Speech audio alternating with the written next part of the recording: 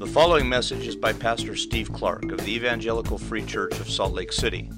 More information is available at our website, www.slcevfree.org.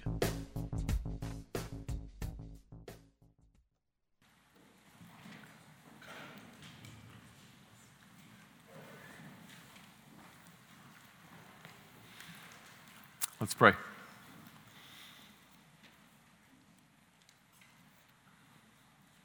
Father, we are grateful for the chance to gather here with one another under your hand, to meet with you, to commune with you, to enjoy you, to hear from you, to respond to you in thanksgiving and in request. We're grateful for that chance. You've met us so far, and we pray now, meet us again here in your word to teach us and build us up. That's a request, that you would meet us now to teach us and build us up, and shape us. Make us increasingly like you. Deliver to us increasing sweetness of what it means to be a part of the kingdom of God. Show us that now, Lord, and open up this passage before us to teach us and build us up, to make us increasingly like you. For our good and for your honor, we pray this. Thank you. Amen. As we've been working our way through the Gospel of Matthew, we've seen frequent mention of God's kingdom. It's also called the kingdom of heaven, the kingdom of Messiah, the Messianic kingdom. It's all the same. It's not a physical realm with geographic borders. It's a spiritual kingdom that exists in the hearts of individual people, individual Christians, and then where those Christians gather together. It's another way of putting it, it's the kingdom is where the true Jesus, the Jesus of the Bible, is welcomed as king, where God's values and God's laws and God's character and God's blessings are known and embraced and trusted. As this Jesus, this one here, is surrendered to and followed. That's the kingdom. And it is profoundly good because who he is and what his ways are profoundly good. The kingdom of God. A frequent theme throughout Matthew. And so now as we come to this passage in the middle of Matthew 12, we're going to see mention of one of the markers of the kingdom, one of the indicators that the kingdom is here and that it has begun, the presence and the work of the Spirit of God, the Holy Spirit of God. Long ago, back in the Old Testament, the Old Testament had promised, had predicted that one day God would move to set up his kingdom here in this fallen creation, and it also predicted that when he did that, as he did that, there would be a sign, there would be a great outpouring of the Holy Spirit of God to accomplish the work first, before poured out in mass, first on one called his servant. This Messiah, this king who was going to come in flesh. And we saw that actually 2 weeks ago when we were last in Matthew. We saw it in the middle here in verses 15 to 21 as Matthew quoted the prophet Isaiah. Some 600 years before, Isaiah had said in chapter 42, there's going to be a time when the servant is going to come, this special, beloved servant, and on him the Spirit of God would rest. He would bring this kingdom of justice. Remember, that was one of the main words emphasized there. He'd bring about the kingdom of justice. We'd look forward to that, and Matthew, of course, is saying, that's Jesus. That's the claim. A claim that calls for a response, especially when it's a claim that's backed up with supporting evidence and logical reasoning. That's what we're going to be looking at today. Supporting evidence and logical reasoning calls for a response. We're going to see that as well as the grace that is needed to respond. That's where we're going this morning here in Matthew 12. I'm going to read this passage. It's a long one from 22 down through 37. And it's largely, the tone of it is largely one of confrontation. Throughout, Jesus is disputing with the Pharisees. So this is a tense passage that has some hard things in it. And so it's basically a different setting than ours here this morning. Looking at this in a church, talking to people who most of us here are believers in Jesus. So there's a different tone here. But still, with that tone, there are still many things for us to learn, encouraging things, I think, as well as some warning here. So that's where we're going. Let me read Matthew 12, beginning of verse 22 down through verse 37. Then a demon-oppressed man who was blind and mute was brought to him, and he healed him, so that the man spoke and saw. And all the people were amazed and said, "Can this be the son of David?" But when the Pharisees heard it, they said, "It is only by Beelzebul, the prince of demons, that this man casts out demons." Knowing their thoughts, he said to them, "Every kingdom divided against itself is laid waste, and no city or house divided against itself will stand. And if Satan casts out Satan, he is divided against himself. How then will his kingdom stand? And if I cast out demons by Beelzebul, by whom do your sons cast them out? Therefore they will be your judges. But if it is by the Spirit of God that I cast out demons, then the kingdom of God has come upon you. Or how can someone enter a strong man's house and plunder his goods, unless he first binds the strong man? Then indeed he may plunder his house. Whoever is not with me is against me. Whoever does not gather with me scatters. Therefore I tell you, every sin and blasphemy will be forgiven people, but the blasphemy against the Spirit will not be forgiven. And whoever speaks a word against the Son of Man will be forgiven, but whoever speaks against the Holy Spirit will not be forgiven, either in this age or in the age to come. Either make the tree good and its fruit good, or make the tree bad and its fruit bad, for the tree is known by its fruit. You brood of vipers, how can you speak good when you are evil? For out of the abundance of the heart the mouth speaks. The good person out of his good treasure brings forth good, and the evil person out of his evil treasure brings forth evil. I tell you, on the day of judgment, people will give account for every careless word they speak. For by your words you will be justified, and by your words you will be condemned. Matthew 12. Two observations. They're of unequal length. The first one's longer, and here it is. It is eternally important to recognize and embrace the Spirit's work in Jesus.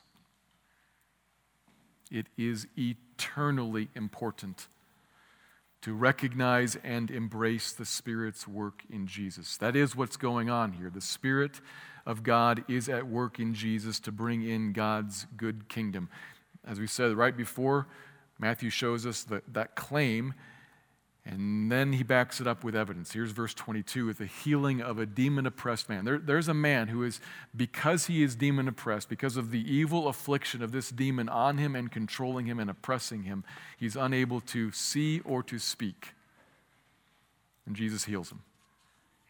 Now, at times, lots of other times in lots of other places, the healing miracles or the casting out of demons that Jesus performs, they're given a lot of detail and they're described at length for us.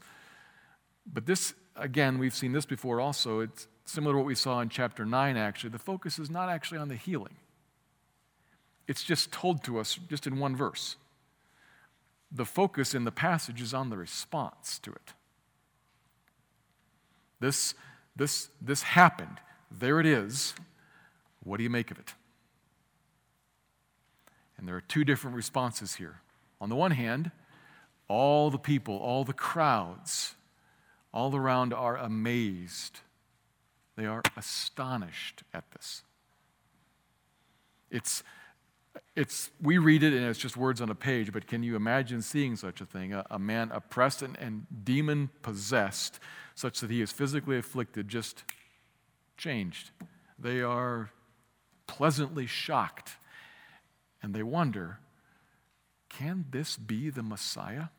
They use the language of the Son of David. That's language picking up on the Old Testament promise that when God sent his servant, when God sent his king to set up his kingdom, he'd be a king in the line of David. So they're calling him Messiah, Christ, King.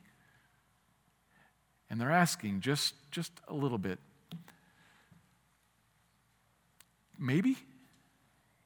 They're not convinced. They're just opening the door just a little bit. I wonder if, could he possibly be the Messiah? First time they've actually asked that in this book.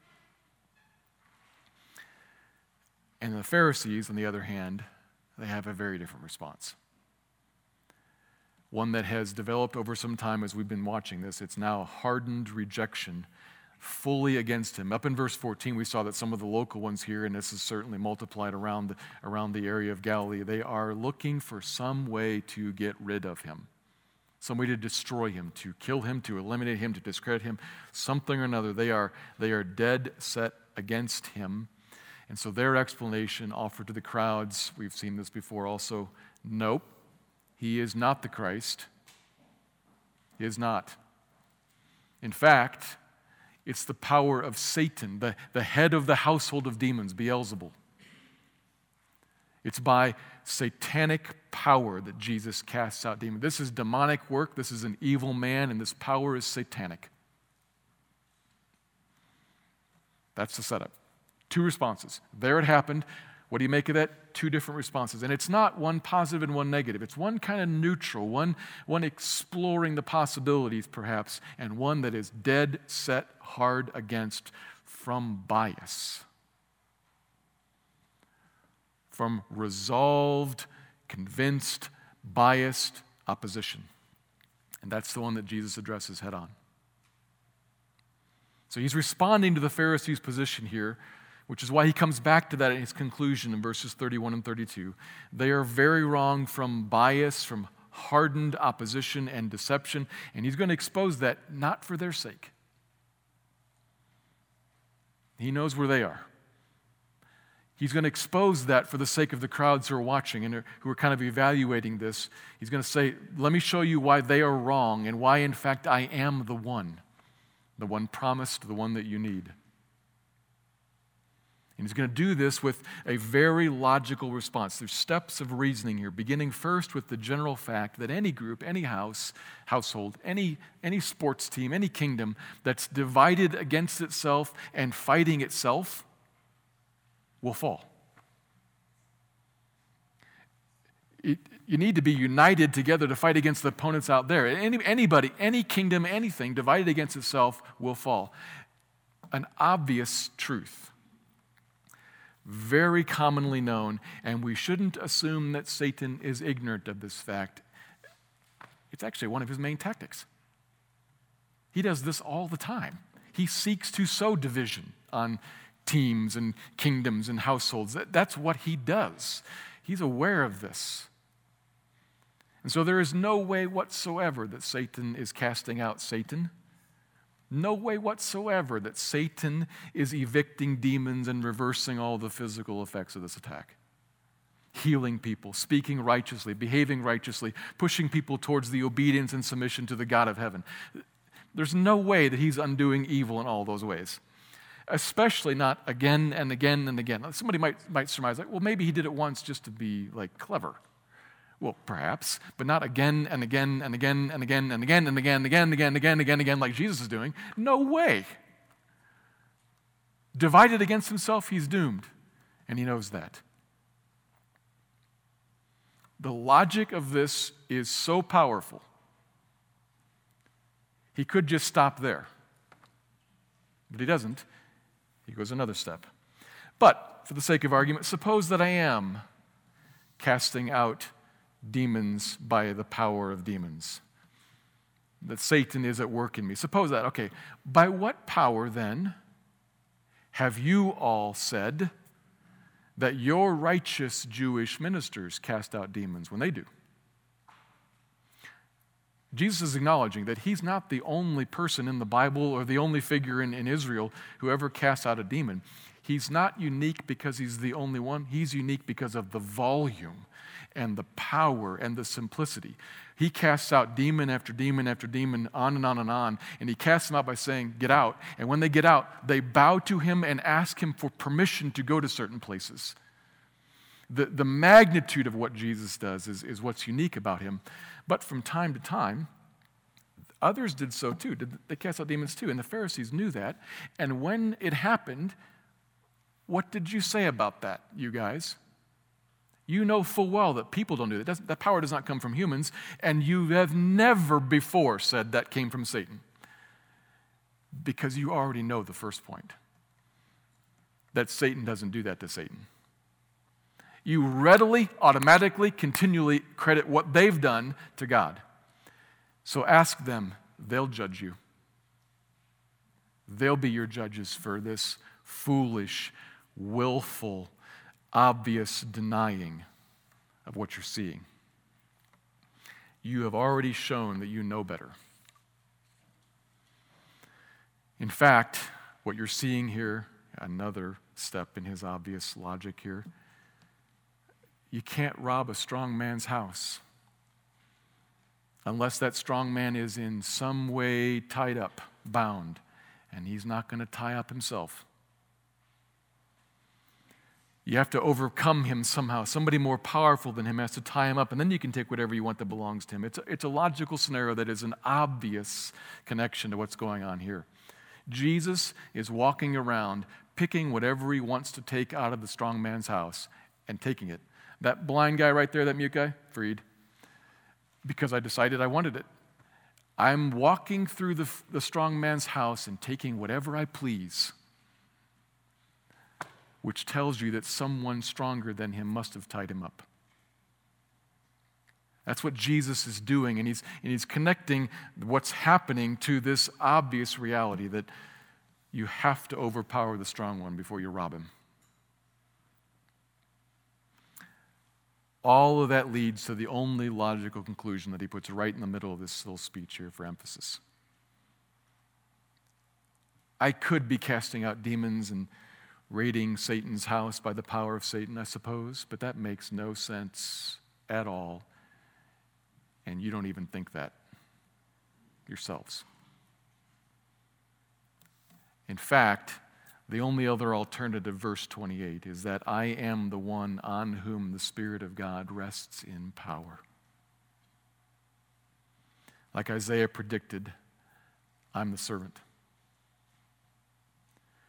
More so than any other person who ever did anything at all like this, I do it again and again and again. Massive crowds of people healed of diseases, cleansed of leprosy, raised from the dead, as storms are calmed and demons are cast out, not by Satan, that's the Spirit of God on me, which means the kingdom of God has come upon you.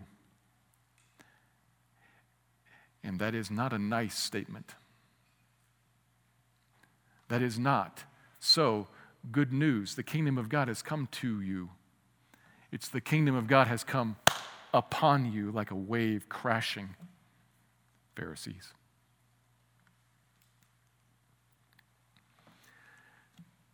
That's his argument in his conclusion, drawn and stated. It is completely contrary to what the Pharisees are saying, and therefore Jesus' verdict, verse 31. Therefore, I tell you this, what you are doing will never, ever be forgiven. Never, ever. Stern words from the judge. What you are doing will never, ever be forgiven.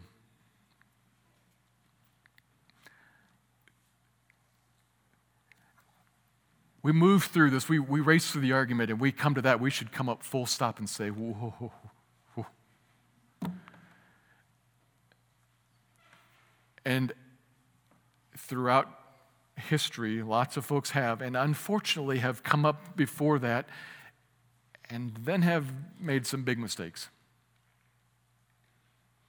This has generated, these couple verses, 31 and 32, have generated a whole bunch of conversation, actually far more than it should, and off on tangents that we never should have gotten onto, because what has happened is Christians have read 31 and 32, taken them out of context, which is always a big problem, taken them out of context, and then tried to figure out what is Jesus talking about when he says this sin that will never be forgiven, this sin that will never, ever be forgiven, this blasphemy of the Spirit that will never, the unforgivable sin.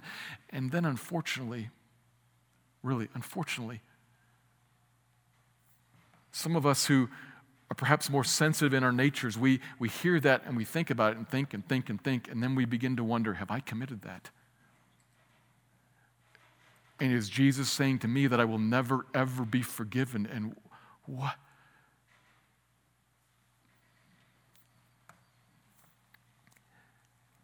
Keep it in its context. Jesus told us exactly what he means, and it's not you.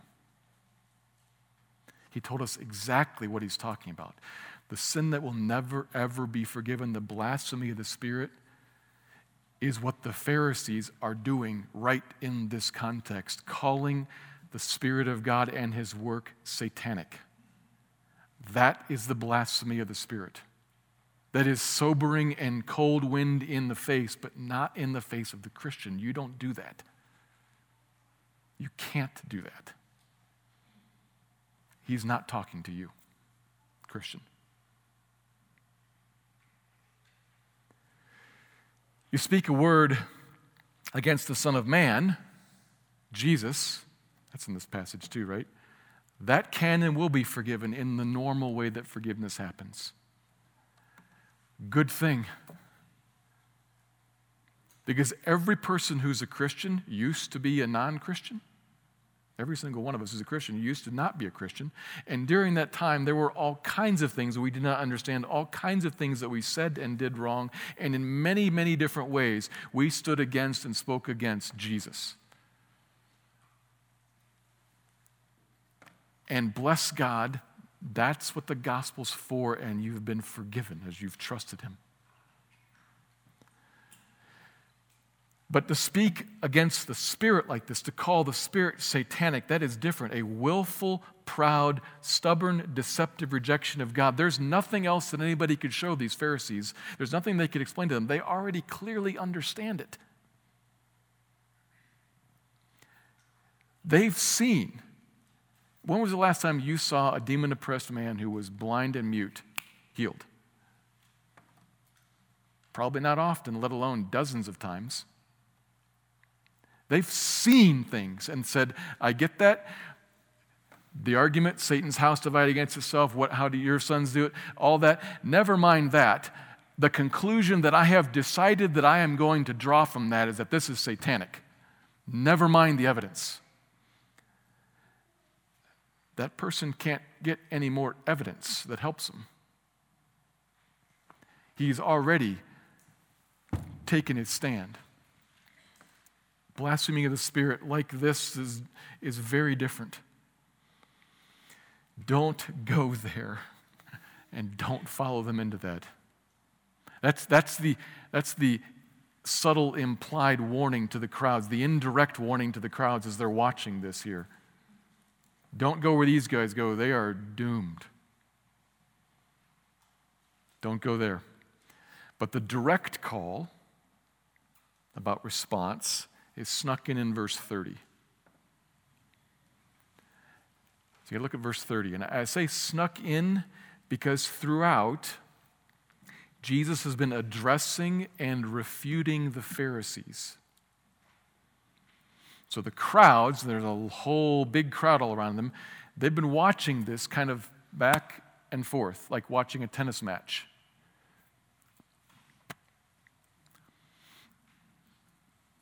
And then Jesus, so to speak, turns and pulls the ball sharply and hits it directly at the crowd. Because now he's talking to them. In just a second, he says, of course, the Pharisees are not with me. Pulls it. But are you? Sitting there on the side, wondering if maybe, watching this go on, but not committed. I tell you that whoever is not with me is against me. And whoever does not gather with me scatters. Pick a side, there is no middle. There are two sides of the net, and there are no neutral seats all around. You're on one side of the net or the other. Pick. And if you're not on my side, that means you are on the other side. That's a surprising statement to people who perhaps are sitting there thinking, we are giving this careful and honest consideration. I wonder if perhaps he is the Messiah. the longer you stay there, realize that spot is against me. If you're not on my side, you're on the other side. This is a deliberate confrontation of the attitude of the crowds there in Jesus' day who look at him and are amazed and remark about how impressive it is and how wonderful it is and how kind it is and how good it is, how much we respect this Jesus and how nice he is and how the teachings that he say are just remarkable. An attitude that is present today too. An attitude perhaps we could call it of like respectful wondering. Polite tolerance. A non-mean-spirited, but also not very committed. I don't want to really pick sides here. This is very interesting, but there's a ton of football on this afternoon, and tomorrow is the national championship. Let's talk about that instead. And Jesus hits that directly and says, you're either on my side of the net or you're on the other side of the net. There's no neutral spot. Pick a side. Look at the evidence and pick a side. Outside of my side is outside of the kingdom, against God, headed to judgment, just like the Pharisees. Now, is it as bad as the Pharisees? Well, no. Where you are can be forgiven, but it needs to be forgiven because it is against God and against me. You need to wholeheartedly embrace this and not just politely, respectfully leave it alone. So there it is for us. Examine the evidence and pick a side, and I mean really look at it. Sometimes there may well be people here in the room for whom this speaks a direct word. You've grown up in the church, you've grown up all around this. Maybe you're a teenager sitting here and you've heard this 100 times, and what you've got in your mind is another thing you know. I know all about this NBA team, and I know all about this TikTok trend, and I know that Jesus did a bunch of miracles. Just stuff I know. Look at this.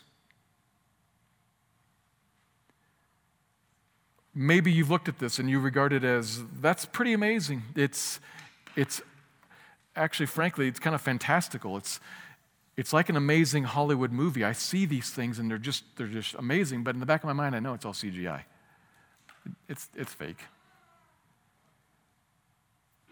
Look at this. It's not. Jesus did this again and again and again and again in front of people, many of whom did not like him at all.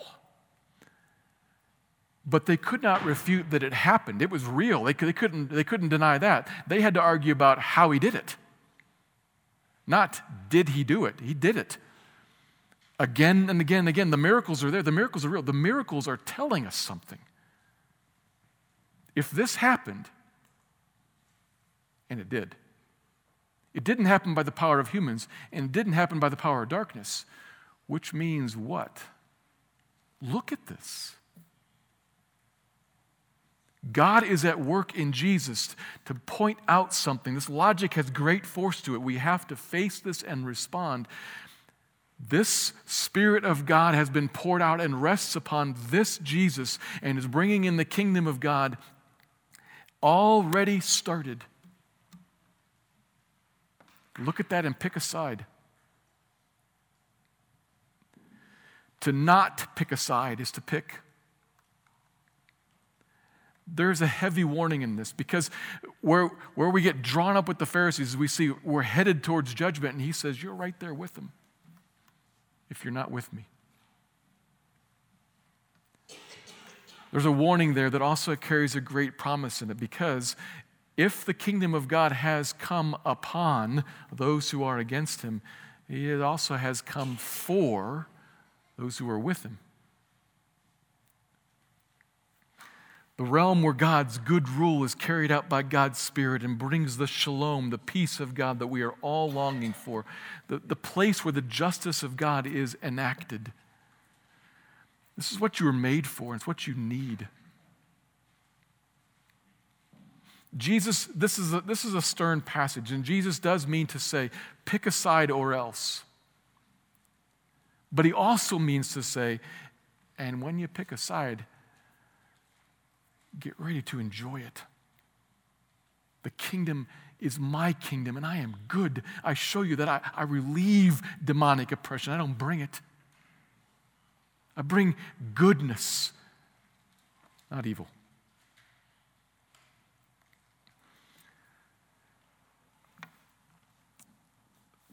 That has to be put out there. That has to be made clear from this passage. However, I realize that most of us hearing this morning, you have already picked a side. I understand that. And I don't know everybody here, but I know most of the people here, and I know who you are. I know you've picked a side. And not just with giving lip service to Jesus, you actually have said, I'm yours, and I'm a laborer with you in the harvest. Not perfectly, but I want to grow in that. Yes, you're his. So what's here for you?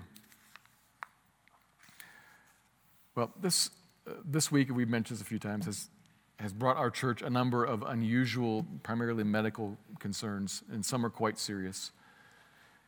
That's in addition to all the normal collection of life's difficulties that we're all always dealing with. But this has been an unusual week, and so I've been thinking about this passage this week in light of this week. So I've been kind of looking at this and wondering, I've got to talk about what I just talked about, the hardness and the sternness, the warning and the call. But then I also wonder, what does this argument that Jesus has with the Pharisees have to say to me, to us? What does it matter to me if I or one of my loved ones is facing a sudden, quite serious medical situation? Or, expand it a little bit if you like, I or one of my loved ones facing a serious financial crisis or demoralizing loneliness. I mean, January is one of the most depressing months of the year, not just because of the inversion. Because we come through all the holiday season, and then there's this great crash. People who were lifted up by the holidays crash, and those who weren't lifted up by the holidays crash. And some of us probably are sitting in demoralizing loneliness right now. Or financial crisis, or in a loveless or even hurtful marriage, or. Now, there are things that one should do in all those situations to address the problems of a marriage and seek medical help. Yes, I'm not dismissing that. But I'm saying while you do that, what does this matter? What does this have to say to that? This is actually, Christian, for you, a guide. So while you do that, while you take the actions that you can and should take, this should tell you where to set your hope. Not on the actions, but on something else here. As you watch Jesus destroy the Pharisees, you see something that is great good news to you. He is the servant of Isaiah 42. Stop and think about this. He is the servant of 42. God has established the kingdom of glory in you, in him. Justice is being, in part, executed and will be fully executed. Shalom is on the way. It has come a little bit. You live right now in this spot where you have a peace that passes understanding. It's hard to explain. You can't understand and explain why that is, but when you set your hope on these things, there is a rest. God, this God, my God, has it. Yeah. There's a rest there. And one that will come in fullness one day. All of this is true. And all the words that you've spoken, all the ways that you've lived contrary to, demeaning the Son of God, it's forgiven. He has acted to cleanse you, to make you a new creation, to make you a glorious child of God, an heir of heaven. And there is an inheritance kept for you, delivered to you in a little bit now as the kingdom has come, but the bulk of it is kept back in heaven for you, and one day you will go there and receive truckloads upon truckloads of grace poured onto you. That's true for you. How do you know that? Claims. Evidence and logical argument that demands a verdict. The evidence is that this Jesus actually walked the earth and did all of these things again and again and again. And logically, that has no other source other than from God. He walked the earth and did all these things. Ultimately, the pinnacle of this display is that he went to the cross, went to the tomb, and came out alive again. That happened. The kingdom has come. It is real, and it's for you. Indeed, seek medical help. Indeed, call friends. Indeed, seek to address all the problems on this earth. But as you do that, set your hope on this. The kingdom of God is real and yours. This kingdom is perishing. No matter how good it is, no matter how many helps you have, no matter how many things get resolved here, it all ends in the same place, burned up. But the kingdom that is real is real. And how do you know that? Because the Spirit rested upon this one and did marvelous things and brought him out of the grave again alive and gave you eyes to see it, and you know. That's the truth, Christian. That's the truth. Blessed are the poor in spirit, for yours is the kingdom of heaven already. Blessed are you. Blessed are you. Envied. Oh, what a life you have. What a life I have. Have you seen the things that happened to me this week or happened to us this last 2 weeks? What a life I have. Yeah, what a life you have. Blessed are you. And your heart says, I know that that's true. Even through tears, you say, I know that's true. This is your reality. And that's a glorious reality. Poor in spirit, with nothing in your hands, you needed God's grace to move on you and bring you to life, and He did. He did. That takes us to the second point. It is eternally, and I might add also temporally important, in this world important, that you grasp, that you embrace this reality. The Spirit has been and is and will be at work in Jesus for you. The kingdom has come. But the second point, we need heart-changing grace to be citizens of the kingdom of God. We need heart-changing grace to be citizens of the kingdom of God.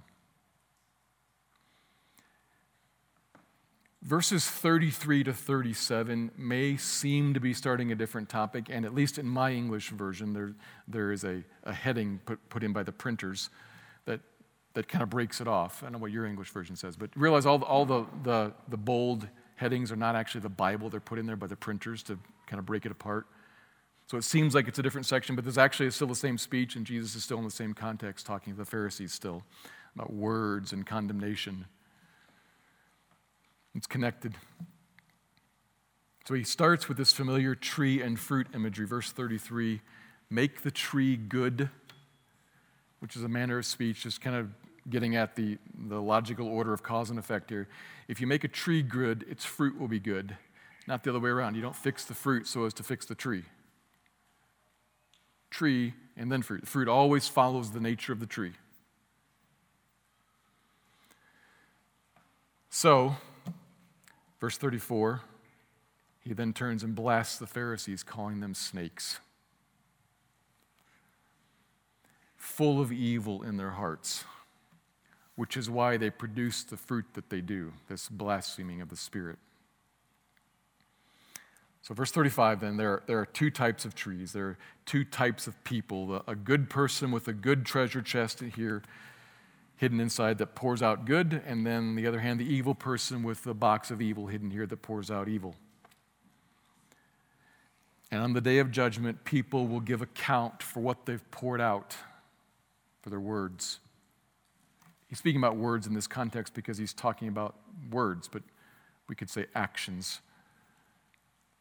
You give account for the words they've poured out, for their careless words, it says in verse 36. That is, careless, that is, for their non-careful, non-calculated, I put so much effort into this to always get it just right sort of words. Spoken words that give the right impression, spoken to express the proper belief, to present in just the right way. Those careful, calculated, well-constructed words or behaviors, those aren't judged. Careless words are.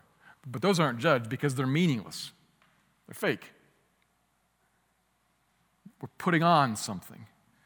It's careless words, the ones that come out easy when you're not working at it. Maybe when you're in private with those you trust or in private all by yourself. Those words are the true reflections of the heart, and that's what gets judged. So obviously, the way to stand at the judgment, when he says at the very end of verse 37, to be justified, is to be declared not guilty. The way to be declared not guilty at the judgment is not just to fix your words. His punchline here is not, so don't say such things. Guard your tongue.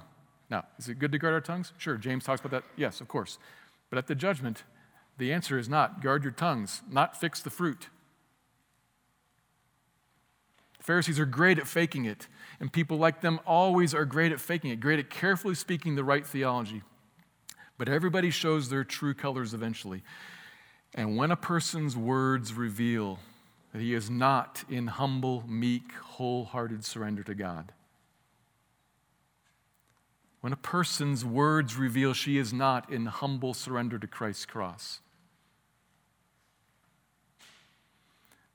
maybe those words only show up in your own mind all by yourself, and you're the only one who sees them because you're really careful. I know some people who are just sticky, sweet, nice,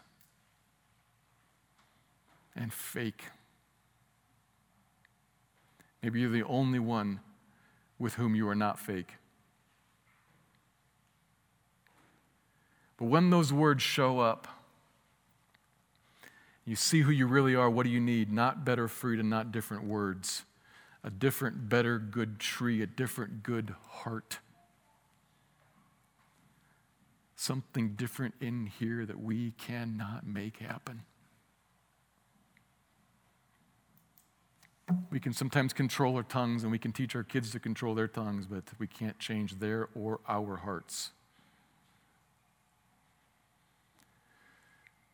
The kind of person who stands at the judgment justified has a different heart that only the Spirit of God can produce as He pours out grace upon us. This is the promise of the Old Testament of what would happen when the kingdom came. The Spirit of God on Jesus would not just do physical miracles. Those miracles all have a message in them. They are all telling us something about the spiritual. He opens the eyes. He brings back life. He cleanses people. He casts out darkness. Physically, yes, all to point out, that's what I do spiritually. That's what you need from me spiritually. You need me to do that work in your heart spiritually.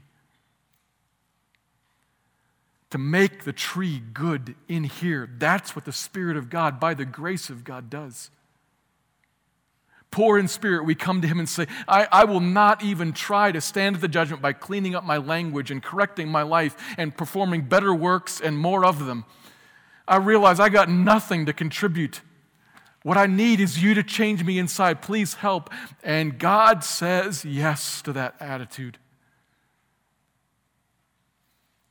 By my Spirit, I will by grace make you a different person in here. The language of the Old Testament is, I will take out the heart of stone and put in a heart of flesh, and that's how I'll move you to follow me. From the inside out. This is the great work that he has done in Jesus and will do for anybody who turns to him and says, please, with nothing in my hands, I come and say, please, come to him. You need him. And if you've already come to him, you need him again today. You're a Christian, yes, amen. And you want to grow, you want to mature, you want to be different, you want to follow more closely to him. And how you get there is not by minding your manners and correcting yourself. It's by saying, please, Lord, still the same place, with nothing in my hands. I bring poor in spirit and mourning. I say, please help. And he says, here. And graciously falls upon you and makes you new again and again and again. That's the Christian walk. We're not saved by grace and grown by works. We're saved by grace and grown by grace. It is all by grace. That's the life that we want, the life under his reign as he works in our hearts by his Spirit. He has begun that and will complete it. That is the gospel. That is good news. Hope for us who already have embraced it, and hope for you if you will. Come. Let me pray. Let me pray.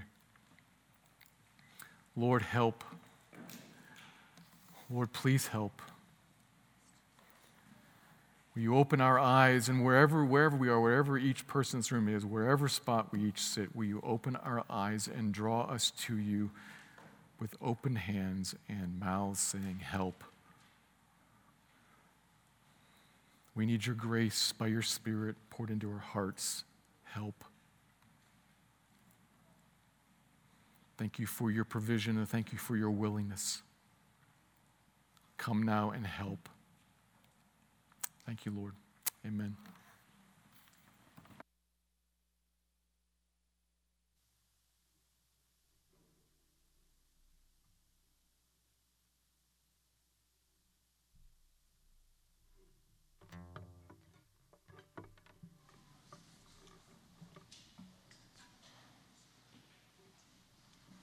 Please stand with us one more time. Thank you for listening to this message by Pastor Steve Clark of the Evangelical Free Church of Salt Lake City in Salt Lake City, Utah. Feel free to make copies of this message to give to others, but please do not charge for these copies or alter the content in any way without permission. We invite you to visit our website at www.slcevfree.org or call us directly at area code 801-943-0091. Our mailing address is Evangelical Free Church of Salt Lake City, 6515 South Lion Lane, Salt Lake City, Utah, 84121.